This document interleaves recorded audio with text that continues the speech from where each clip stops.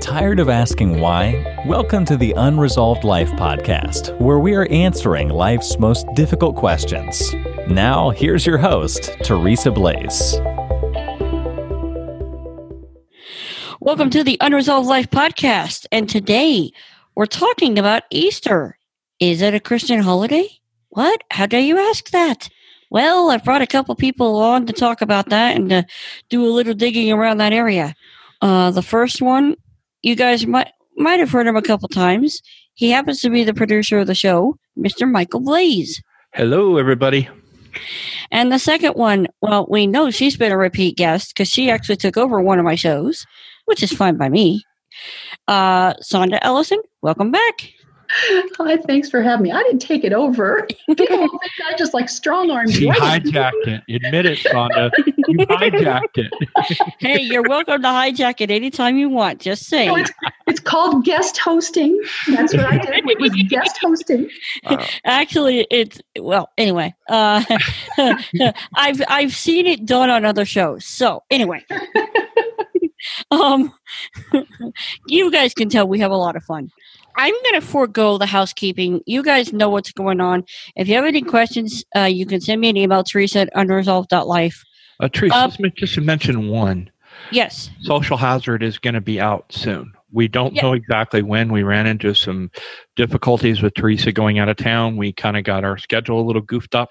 But by May 1st, for sure, we'll have our first episodes out, and I can't wait.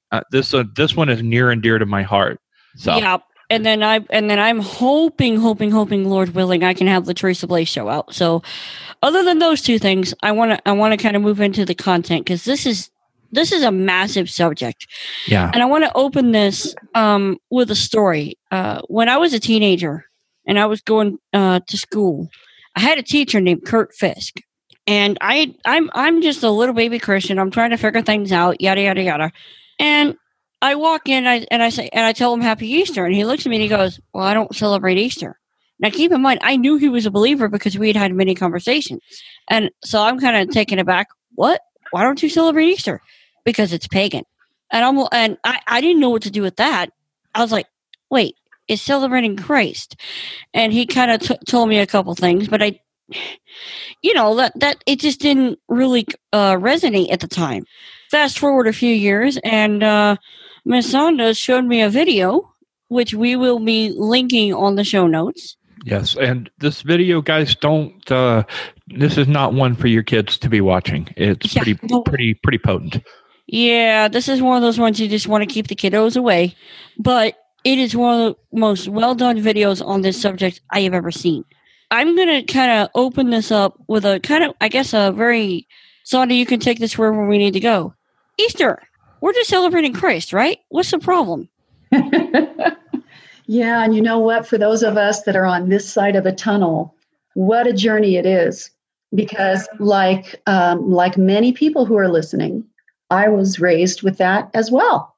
It's become the tradition of the Western Christian church, so-called, in the broadest sense. But before we get into that, let's just start with come at it from a different angle. So for just a moment, I'm asking all of our listeners, let's just pretend for a moment that you live in the first century.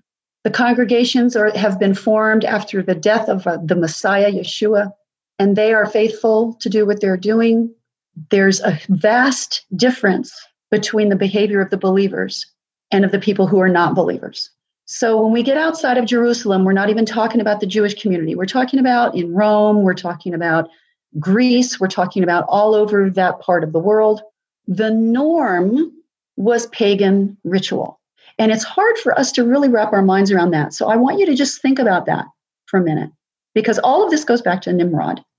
So I want you to think about for a moment that you were raised to celebrate Nimrod. You were raised with the religion of the sun god.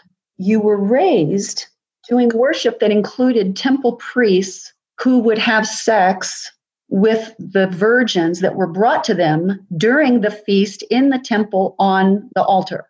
You know, this is the kind of stuff that was in the ancient world at the time. And I'm not quite sure why, but I've never heard this, I don't think, very clearly ever taught from a pulpit. No. We need to understand, we're not talking about a better of both options being good. We're talking about complete corruption. We're talking about child sacrifice. We're talking about infanticide. We're talking about sexual ritual. This was the norm for the religious practices around the world at that time, because all of this is the absolute inversion of what? The absolute inversion of God's way. So that's what was going on in the world. Now, you got to remember, since this goes back to Nimrod, there was something called the flood.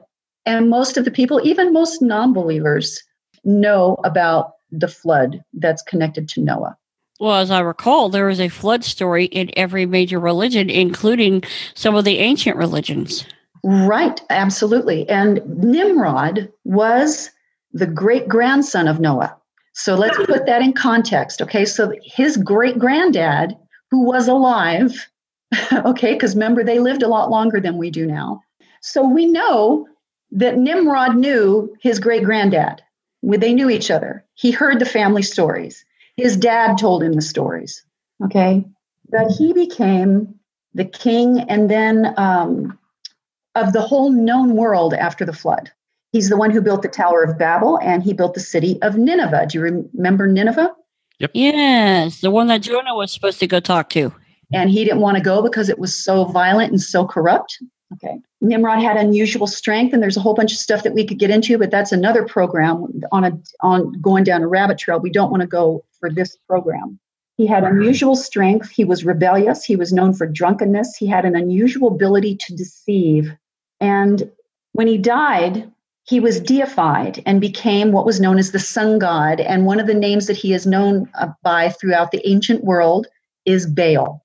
And if you're pronouncing it correctly for the scholars, if there are any scholars out there trying to think we don't know what we're talking about, technically it's supposed to be said Baal. Okay, we know that. But most people, just kind of common people, just refer to it as Baal. Now, here's the short story of this, and there's a lot more to it, but the short story kind of sets the backdrop. Otherwise, we can't understand where this comes from. So remember, I'm trying to get you to understand, you grew up in the ancient world. You grew up with all of those pagan rituals. You grew up with the sexual sacrifices on the altar during the pagan sacrifices. Here's what happens. So Nimrod marries Semiramis. Then Nimrod dies. Now, as the legend goes, as the story goes, Semiramis became pregnant by the sun rays because Nimrod was named the sun god. Okay, so Semiramis supposedly becomes pregnant from the sun's rays, and she gives birth to Tammuz. But then guess what? Tammuz marries his mother.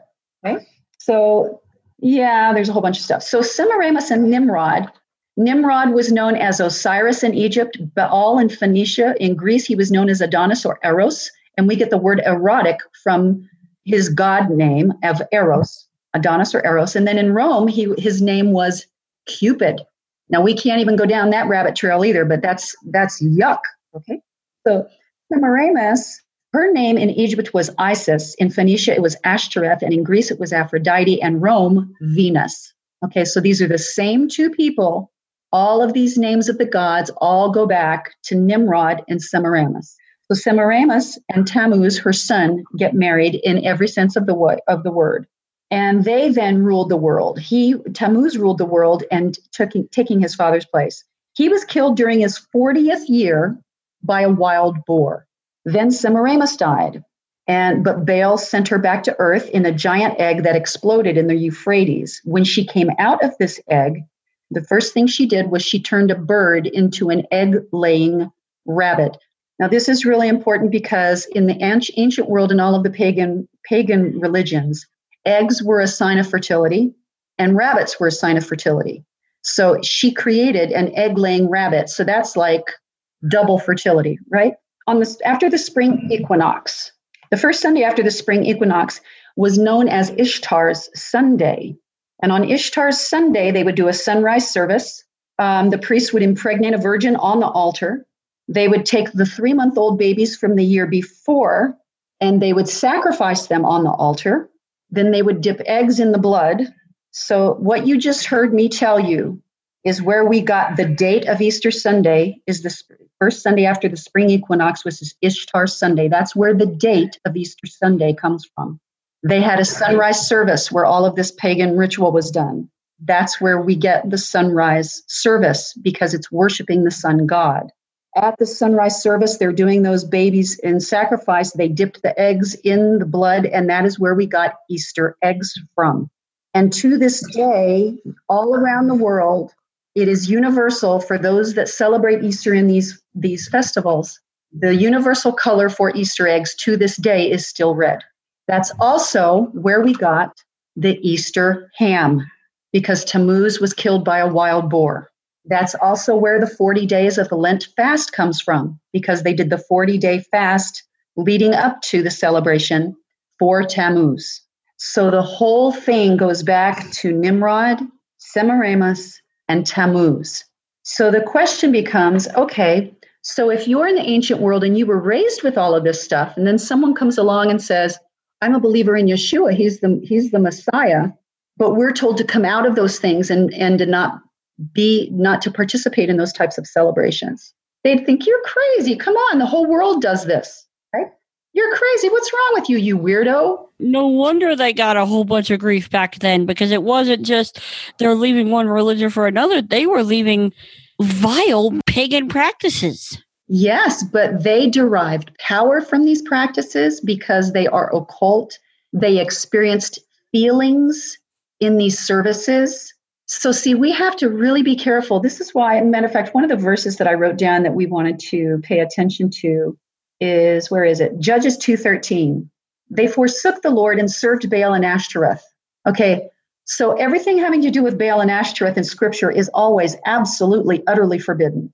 In Leviticus 18:30, he says, keep my requirements and do not follow any of the detestable customs that were practiced before you came, and do not defile yourselves with them. I am the Lord your God. In Mark 7, he says, and in vain they worshipped me, teaching as doctrines the commandments of men, or laying aside, which in the Greek, it also means sent forth, like you're sending it away, you're pushing it away. So they were pushing away the commandments of God to hold to the traditions of men. And these were the traditions of men in the ancient world. So here's another aspect to look at this, and then let's have some discussion after I give you this piece. Exodus in chapter 32, verse 5, this is talking about the golden calf incident. And I actually looked this up, and I wanted us to see it in the Hebrew. So in 32, and this is verse 1 in chapter 32, and when the people saw that Moshe delayed to come down out of the mount, the people gathered themselves together unto Aaron and said to him, make us Elohim, which that word means God when it's with a small e. It's a word for God. Make for us an Elohim, a God, which shall go before us. For as far as this Moshe, the man that brought us up out of the land of Mitzrayim, which is Egypt, we know not what has become of him. And Aaron said to them, break off the golden earrings which are in the ears of your women, your sons, and your daughters, and bring them to me. And all the people broke off the golden earrings which were in their ears and brought them unto Aaron. And he received them at their hand and fashioned them with a graving tool, after he had made it a molten calf. And they said, these be your Elohim, your gods, O Yisrael, which brought you up out of the land of Egypt. Do you hear this? God, the one and only God, the King of the universe, only God of all gods, just did all of this miraculous stuff to bring them out of the land of Egypt, miraculously, supernaturally, with miracles, preserved their lives when they were chased, caused them to walk through the Red Sea on dry land. They now built a golden calf and declared that the golden calf was the one who did all of this stuff that God just did. What are you thinking? Okay. Right? Okay. And so when Aaron saw it, he built an altar before it. And then Aaron made a proclamation and said, here's what I wanted to get to. Aaron made a proclamation and then said, tomorrow is a feast to Yahuwah. And he was saying the real God's name. Okay, and that's very important here. Tomorrow is a feast to Yahuwah. And they rose up early on the morrow and offered burnt offerings and brought peace offerings. And the people sat down to eat and drink and rise up and play. This is one of the most profound examples in Scripture for us to see someone doing pagan practice and trying to attribute it to the real God. So let's talk about this. Now that I've given you some things to think about, now let's start talking about it. I want to kind of bring in, because I've actually heard, like, from the pulpit when this is actually dealt with or these subjects are even touched, a pastor say, I know that there is some issue with Easter. However, we are celebrating the resurrection of Christ. As long as we are doing that, I don't want to get off on that tangent. I have literally heard pastors tell me that from the pulpit. Yes, we all have. And you know what? It's not it's not an excuse. And here's why. Matter of fact, I wrote down a couple of quotes that help on that particular issue. Constantine is the one that documents this for us, okay, in 325 AD. This is Constantine's own documentation, okay? All of the congregations of the Lord throughout Jerusalem, Syria, and Mesopotamia, all of the congregations of the Lord celebrate the resurrection on Passover, because that's when he was, okay? They all say, celebrated the resurrection, the 14th day of the first Hebrew month, which is Nisan. That's when we are told to celebrate Passover. So all of the congregations of the Lord were celebrating on that day. And then he says, but the Roman churches went to doing it on a Sunday, the first Sunday after the vernal equinox. Well, gee, does that sound familiar? The first Sunday after the vernal equinox was the feast of Tammuz and Ishtar. Okay, so the Roman churches went to the Sunday, the first Sunday after the vernal equinox, after the spring equinox, which is that celebration. And Constantine then moved it to align with Rome. And he said, this is a quote, we should perpetrate to all future ages the celebration of this rite on this day.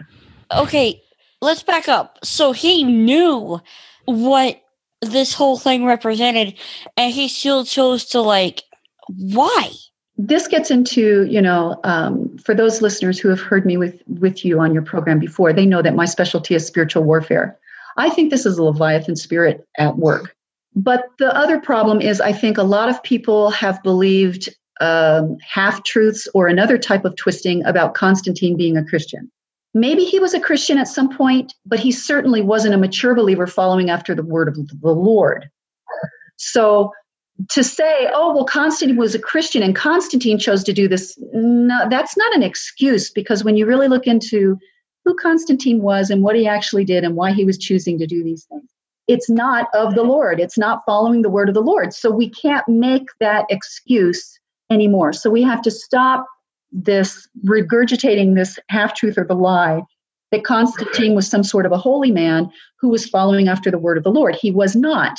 Yeah. I mean, if you look at the Catholic Church and all the symbolism that goes into the Catholic Church and the history of the Catholic Church, and I mean, that's another thing the video covers, actually, is it talks a lot about all the different symbols and how these symbols are being used actively within the Catholic Church. And believe me, guys, when I sat back and I watched this entire video, that again, it's going to be linked in the show notes. When I sat back and I watched this video, my jaw about hit the floor. Yeah. So it's like Constantine's not a good guy, people. Well, not necessarily. Whether or not he was truly saved at some point, maybe he was. But we've been sold this idea, and I know it was that way when I was a kid. We were sold this idea, especially from the pulpit, because we were celebrating Easter. We were told from the pulpit or from the teachers or the leadership of the churches, that we do this because Constantine was a good guy and this is why he did it, and because we wanted to celebrate it because it was. No, they were going away from what the word of the Lord said, and they knew they were doing so. It was a twisting. It was. And the best lies, matter of fact, there's a great quote that I didn't write down that was from Abraham Lincoln, but he said something about, it's not a direct quote, but in spirit, the spirit of his quote was that the best way to destroy your friend is to become a friend. The best way to destroy your enemy is to become a friend. And this is what the enemy has been seeking to do since the beginning of time when he fell. Ever since he fell, there is no redemption for him. The word of God tells us this. There is no redemption for him. He is not just trying to get you to die without knowing the Lord. He wants to cause as much mayhem, destruction, pain and suffering and confusion, all of the things that are opposite to the spirit of the Lord, for as long as he possibly can in those people that are walking on the earth, because the Lord loves his children. For those people that are not saved yet, he loves you. He does not desire for anyone to perish. He's reaching out to you. But the enemy, the forces of darkness, want to cause all this mayhem and confusion. So to me, it's also another perfect example of absolute, utter, sword-clashing spiritual warfare. The enemy wants to twist and deceive and put an ounce of truth in a huge vat of a lie. When we're sitting there and we're looking at this, because a lot of this holiday really, really, really has a lot of memories tied to it. You know, maybe people are hearing this and they're going, I didn't know this was pagan. I didn't know that, but I grew up with it. I mean, come on, I'm trying to celebrate Christ's death, the Good Friday, when he died, death, burial, resurrection.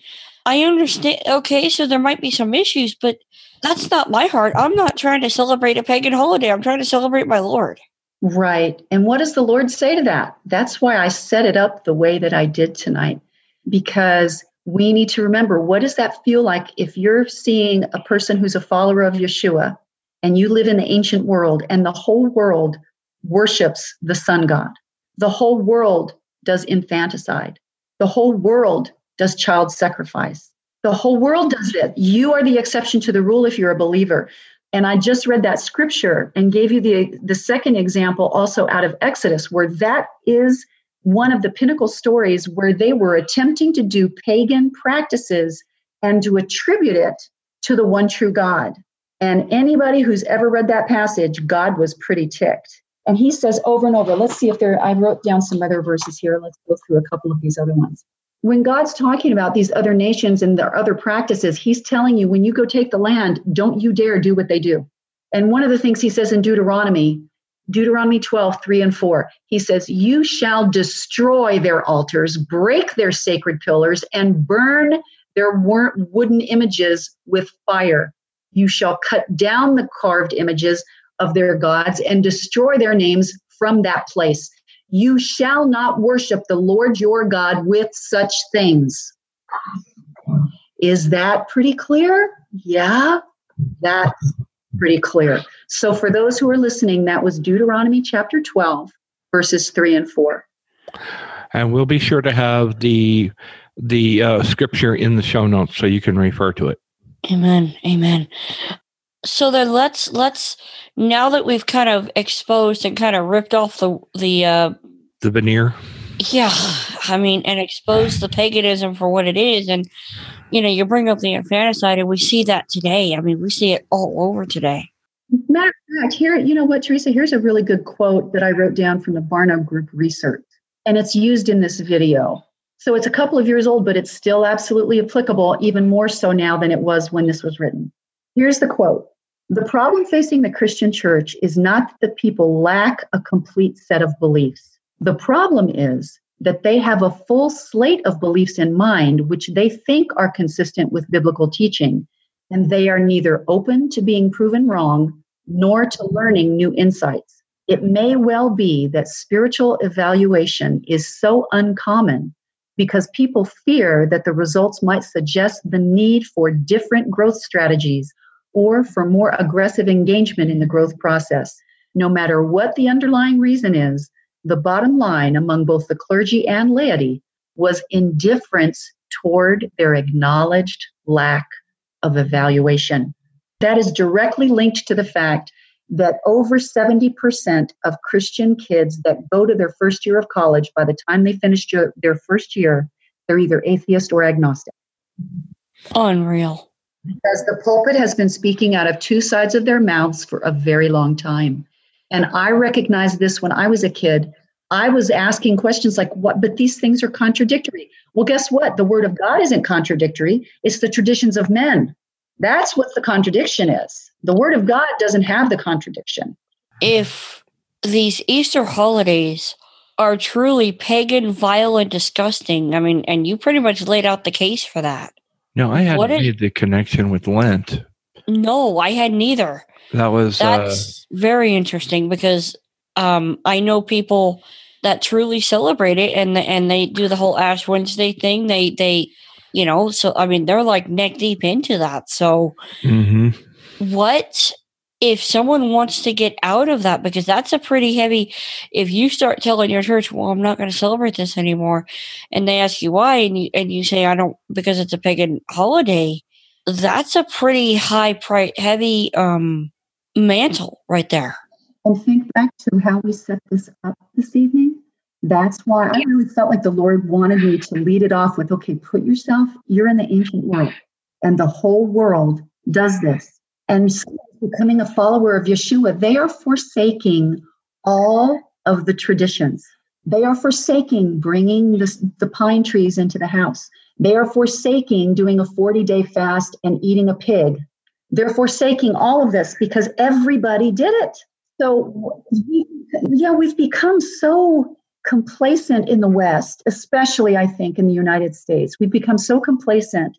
There is no cost. We have become a follower of tradition without asking where the tradition came from. And then if we take the time to look back through history and understand the history of the development of what is the Christian faith, which is the following Yeshua HaMashiach. His name in Hebrew is Yeshua. And in Hebrew, his name actually has a significant meaning. It means salvation. The name Jesus, even though there's nothing wrong with you using the English Jesus, it was a name built because they didn't have a translation for it. And literally, it really doesn't have a meaning. It's just, it was built to try and substitute for Yeshua. So that's why a lot of us, it's like, you know what, once I learned what his real name was, I was really upset that I had never been taught that. I love him. I want to know what his real name is. And his name has meaning. And so when I'm calling on him, I'm calling upon him. He is my salvation. He's not a concept, right? So there's meaning behind this stuff. This is why in my line of work, dealing with spiritual warfare, this is why this is not a small thing. People do pagan practices. People are leaving the Christian church in droves because of all of this nonsense, and they're not seeing any power in the Christian church. And the Christian church has been incredibly, shockingly infiltrated by so much pagan stuff. They're leaving the Christian church in droves, and they're going to Wicca. Why are they going to Wicca and witchcraft? Because there's power there. So when you're doing these pagan practices, there is power there. So this is why you're not seeing the power that we should be seeing in the Christian church. And this is why you're seeing power in when you just give up the Christian church and go full bore into the pagan practice, because there is some power behind these practices. You have to sit there and ask yourself, okay, yes, if there's power there, what kind of power? What kind of power are you messing with? Because if you've left the Christian church, then you're not messing with the power that's of God. And as God said in the verse we quoted already in Deuteronomy 12, you shall not worship the Lord your God with such things. And think about something else too. This is kind of an offshoot, but what is it that's this ceremonial ham? Pork is forbidden for followers of Yeshua. And we could get into the whole grace versus law, et cetera, and all that, but that's not the point. This is an unclean animal. We're taking an unclean animal and we're eating it. Not only that, if you look at in Maccabees, they sacrificed a pig on the altar of the temple, and they defiled the temple. And that's also what the Antichrist is supposed to do. He's supposed to take a pig into the altar, into the Holy of Holies, and sacrifice a pig on the altar. So what are we doing celebrating it? Desecration. And what are we doing eating the thing? I mean, come on. What are we doing celebrating unholy, God-forsaken days and trying to turn that into, we're celebrating Christ? Yeah, so they're having an Ishtar worship service and claiming that they're celebrating Yeshua. They're going home after the service and they're eating a pig and saying that they're doing it all to celebrate Yeshua. These things are detestable to God. We need to recognize this. So I'm just pleading with people who are listening, because it was such a profound shift for me. And I know it's been a profound shift for the two of you also. I'm just pleading with you, please pray about this. This is really shocking and it's really hard to swallow. You're like, what? How can it be? And you got to remember, this is why I felt like the Lord was telling me to set it up the way that I did, because he wants you to think, if you were living in that time, everybody did it. What's wrong with it? Why should we not do this? Everybody's done it. It's been this way for a long time. We're told to not do it because it's detestable to the Lord. It's detestable to him. Cities were destroyed for these behaviors. So we need to go back to the Word of God. And that's something that the listeners who have heard me before on your program, and anytime they've heard all of us together, this is something we've said a lot. I say it to all of my clients. What I teach is the whole Word of God, cover to cover. I don't teach a portion of it, not a chapter of it, and not just the Gospels. It's all of it. If you don't have the understanding of where we came from, you don't understand the profundity of what we've been given in the 4 Gospels. To put it another way, if you don't understand how sinful your sin is, then you don't understand the magnitude of the gift that we've been given. When Yeshua died and took all of our sin on himself, all of this infanticide that is being celebrated in the Ishtar feast. He took all of that iniquity on himself. We need to go to the Word of God. He says, I bore all of this. I've called you out. I'm calling you out from among them. I'm calling you to be separate, set apart. Just like in the ancient world, if you became a believer, you were the exception to the rule. People thought you were nuts. But guess what? When they saw the work of the Holy Spirit, when they saw people getting healed, when they saw everything and it was built on the Word of God, and the Word of God is truth. Truth is not a concept. It is a person. The way, the truth, and the life is Yeshua HaMashiach. So we need to get to the truth, stay with the truth, and it's not rocket science. It's really right here for us to read. But pastors are afraid to, if they're even willing to look at this, they're afraid to preach it from the pulpit because they know that they're going to get a lot of hate. People don't like to give up their traditions. No. And the Lord just kind of made a connection for me in my mind as we were talking. We talk about the infanticide, that human sacrifice and the baby sacrifice that was done during these type of holidays was the ancient world's abortion. We are practicing the same exact things. We see this you see this happening in a bunch of our states. It was the ancient world's abortions, and I want to take a minute to speak to someone who might have said, "I've done that. I mean, I've killed my kid. Maybe not in the same way, but I've had an abortion." This is in no way condemning or pointing a finger at you. If you've been there and you've walked that path, there is forgiveness. That's why Christ died. Amen. There is total forgiveness. But just like they had to forsake everything back in that time, and they had to walk away from all that infanticide and all that pagan human sacrifice and all that garbage and all that filth. They had to walk away from that. You have to make a choice to say, you know what? No more. It stops with me. We certainly can't continue the behavior. So yes, there's absolutely forgiveness for us when we repent sincerely, but we can't then continue to have abortions. We can't then start throwing stones at people and saying we declare that we want to be able to continue having abortions that are paid for by taxpayer funds and all of this kind of stuff. Well, as a believer in Yeshua, I don't want my taxes to pay for someone else's abortion. I don't want to participate that, because I understand from a biblical perspective how detestable that is to God. So it's not about saying there's unforgiveness, because that's not the truth. I'm so glad you said that, Teresa. There is forgiveness, but we have to start taking a hard look at where our culture has gone, and it has carried us along with it. And people are afraid. This is one of the things. Why do you think Joshua was celebrated so much in Scripture? He was bold. He was not bending the word of God. He said, God, tell me, I go. Take the land. We can do it. We can take them. Come on, guys. But we are afraid to even say from the pulpit, why would we participate in an Ishtar feast? We need to look at the word of God. And this would never have happened if the population who claims to be Christian in the United States actually read the Word of God. And especially if they actually read the Word of God, the whole Word of God, not just the 4 Gospels, because all of these stories are referred to throughout the Gospels. Amen. Well, and then you also see this not just in Easter, but you see this around Christmas. I mean, and that's another show that we're going to have to do. We're going to have to dig into that when that time comes around. But you also see this around Halloween. I mean, how many churches are doing harvest festivals? All this garbage.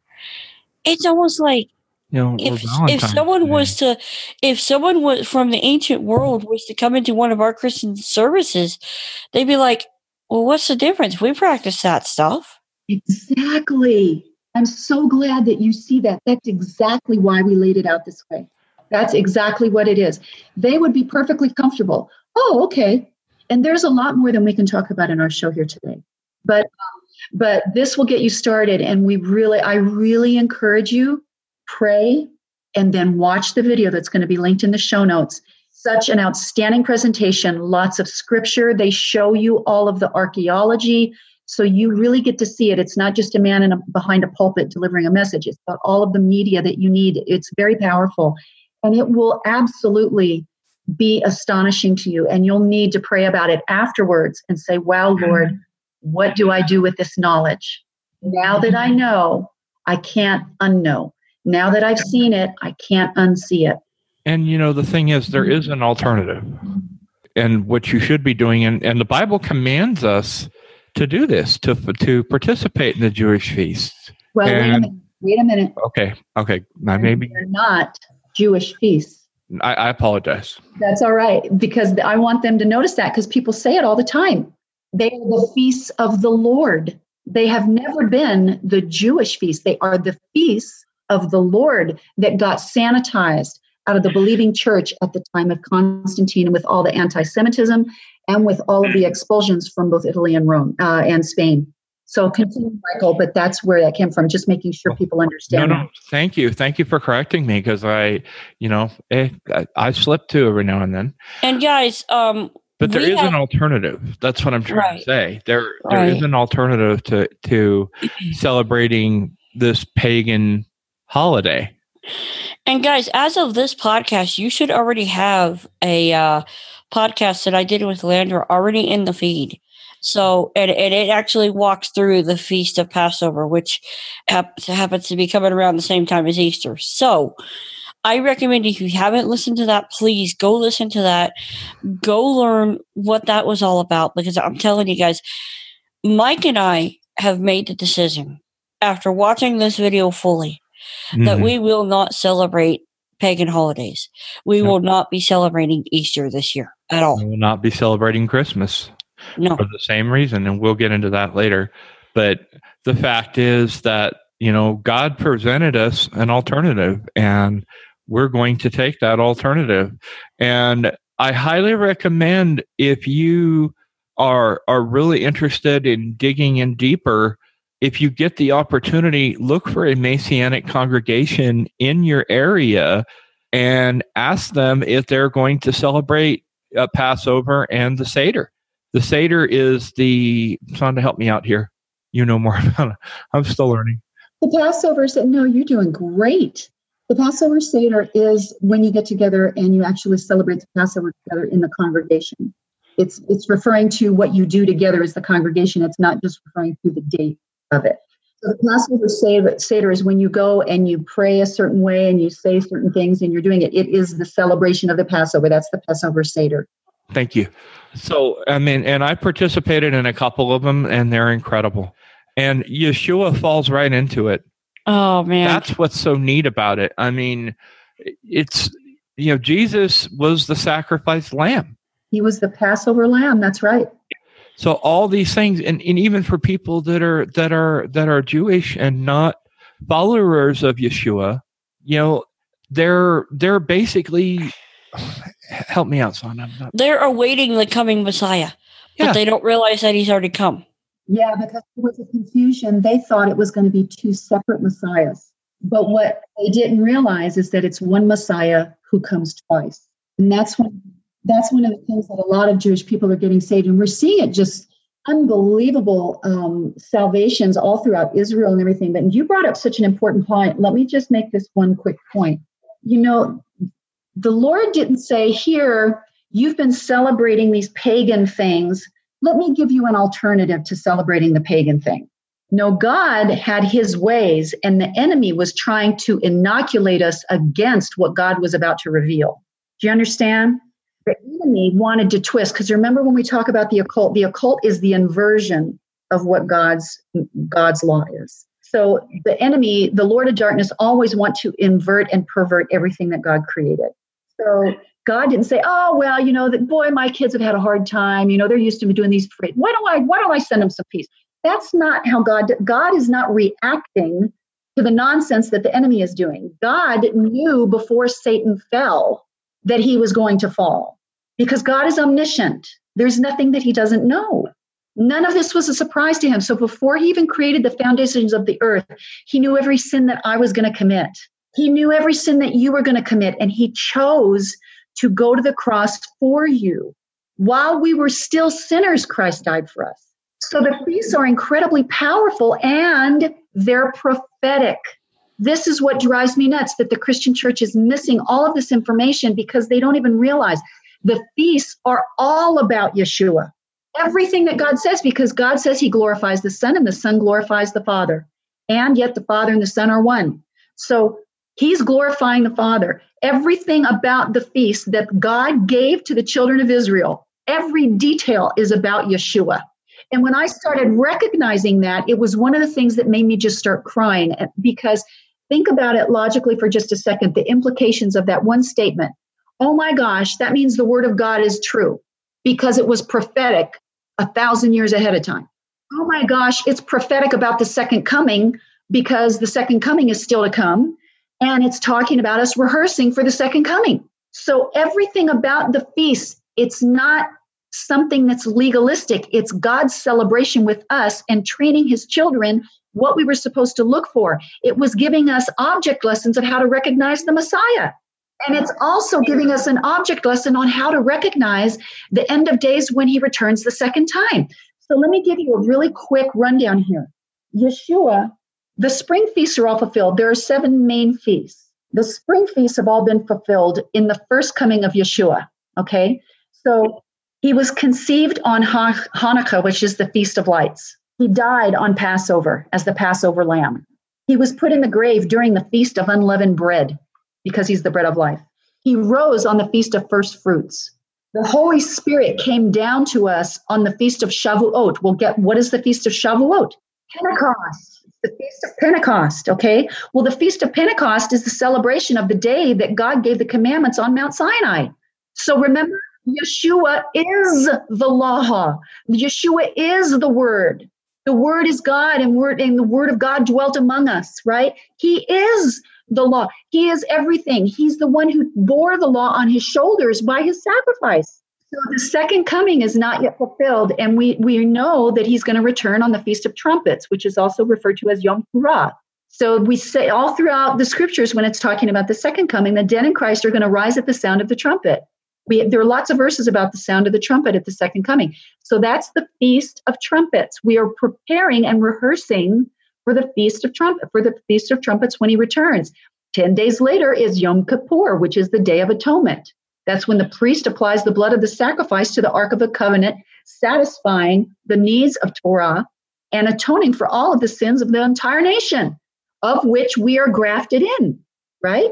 So then the Feast of Tabernacles, which is the Feast of Sukkot, is 8 days after that.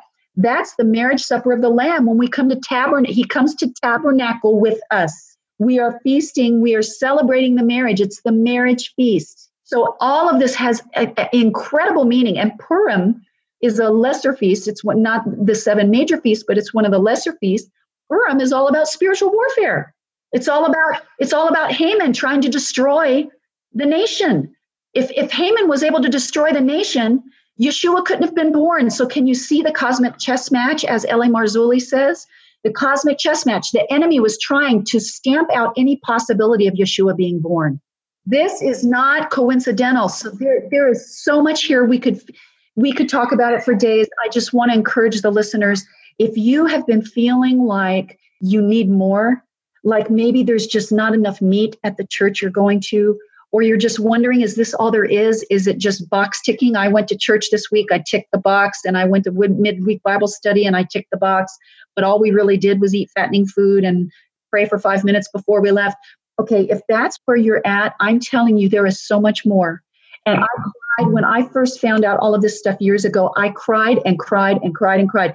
I couldn't believe. I kept saying, Lord, why don't we all know this? Why aren't they teaching this from the pulpits?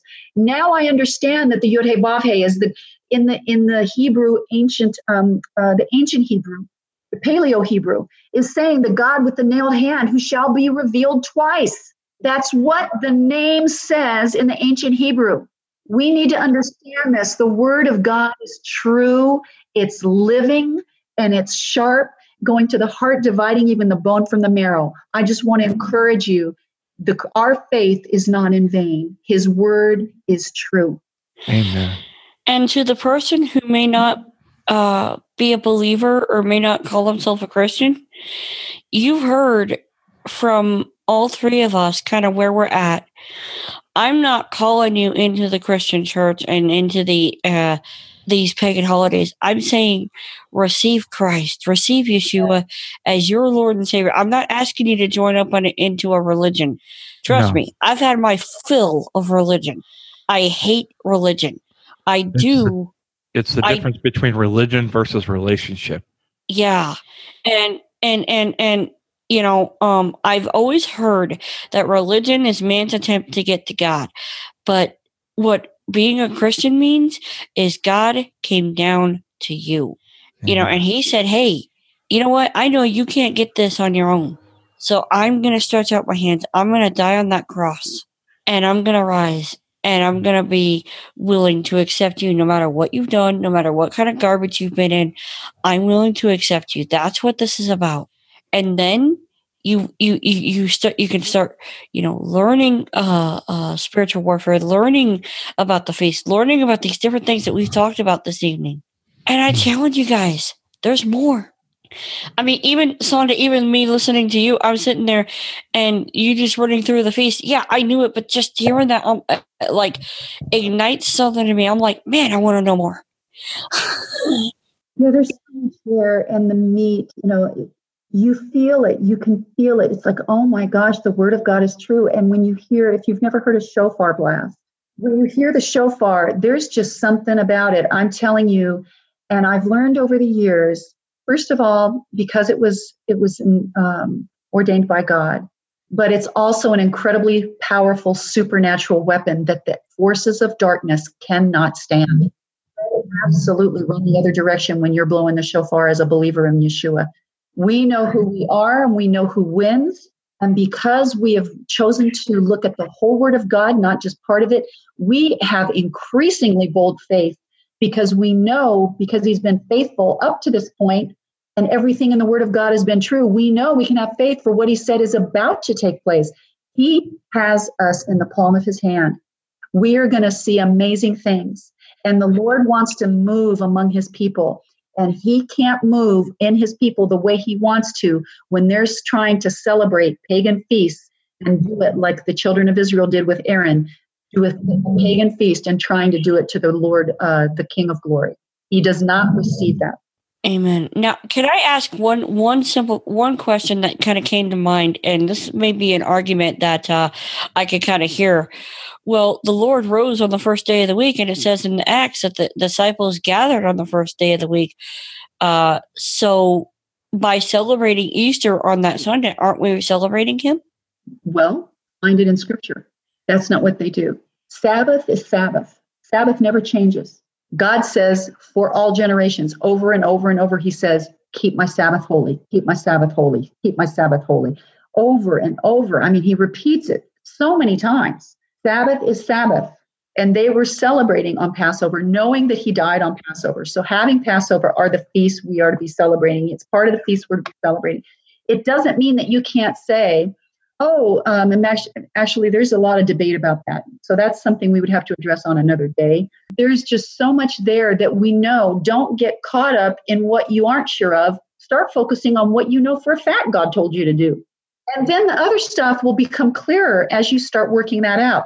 Don't argue about, okay, well, you can't answer one obscure question, so I'm not going to listen to anything else. Well, no, start with what you know you can prove. Start with the scriptures we've already given you today. Start with what you can prove from history and the quotes I gave you from Constantine himself, saying that all of the early believers throughout all of those countries all celebrated on Passover. So, we know when this is. God's calendar was the calendar that they were on in the Hebrew calendar.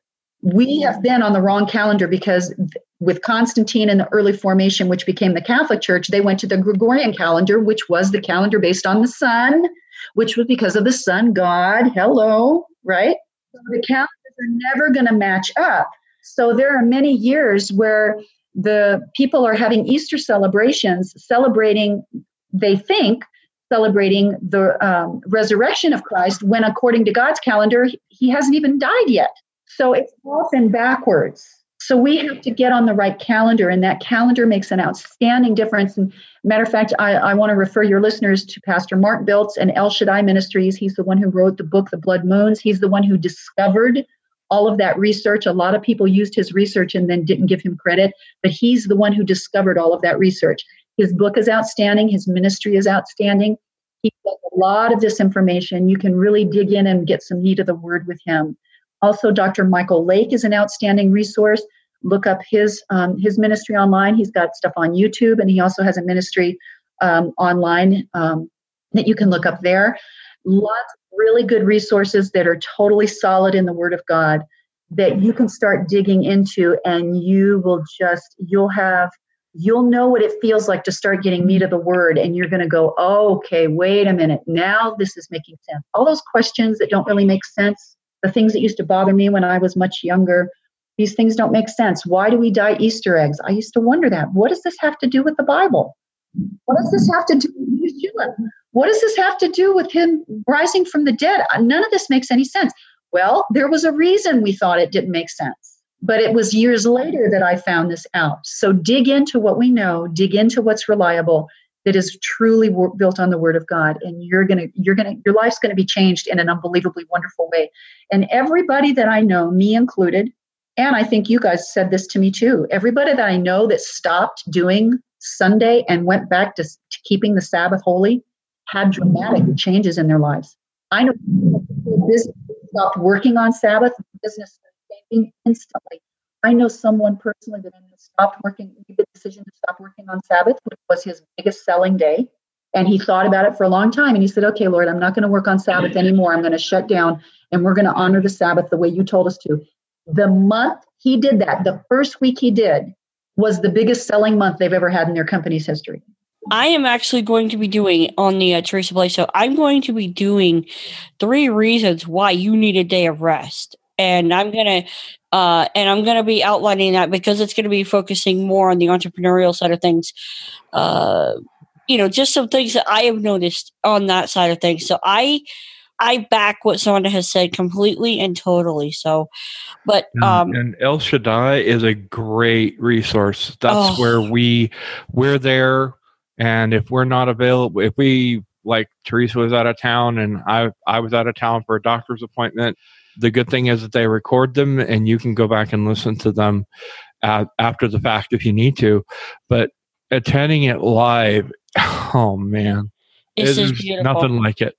Yeah, it is really wonderful. Sanda, thank you so much for coming, and thank you so much for taking the scales off of this. This is it's a tough subject, but it needed to be dealt with. Yeah. Yep, it was tough when I first found it all out too, but it's necessary. And because of the time that we live in, because we are in the end of days, we need to put aside everything that so easily entangles us. That's one of the scriptures that comes to mind. Once you know it, you can't unknow it. You have to say, okay, what am I going to do with it now? So put it aside. Come out of her, my people. He says, come out of my people and be a holy people set apart unto me. That's what the Lord is saying to you right now. Amen. And here's the thing, guys. If you're a pastor or some kind of an elder or something in your church, the Bible holds you accountable for what you teach your people. And also what you know. and what you know. So once you know this stuff and you know the truth, then you better make some changes, because if you're not, God will hold you accountable. I promise you. And if you're just blowing this off, God forgive you. Know that there is forgiveness for those that have been practicing it. I mean, when I came out, I had to pretty much go, God forgive me. I don't ever want to celebrate that again. God forgive me, please. Yes. And that there is forgiveness, but it also means you got to make a change. It means you got to repent for getting caught in that trap. Yep. And that's what repentance means, if you'll remember, is to turn around from whatever your sin was and walk away in the opposite direction. Amen. I'm paraphrasing slightly, but you get the point. It doesn't mean just, oh Lord, forgive me, and I'm going to go back and do it again. You really have to change your direction.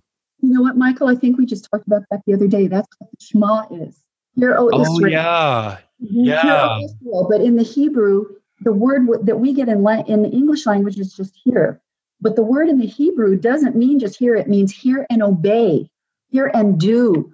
So it's talking about repentance. It's calling us to all to be in repentance. And, we don't have time to get much into this, but when you understand what repentance really is, it's a joyful thing. It's, oh, Lord, thank you for pointing this out to me.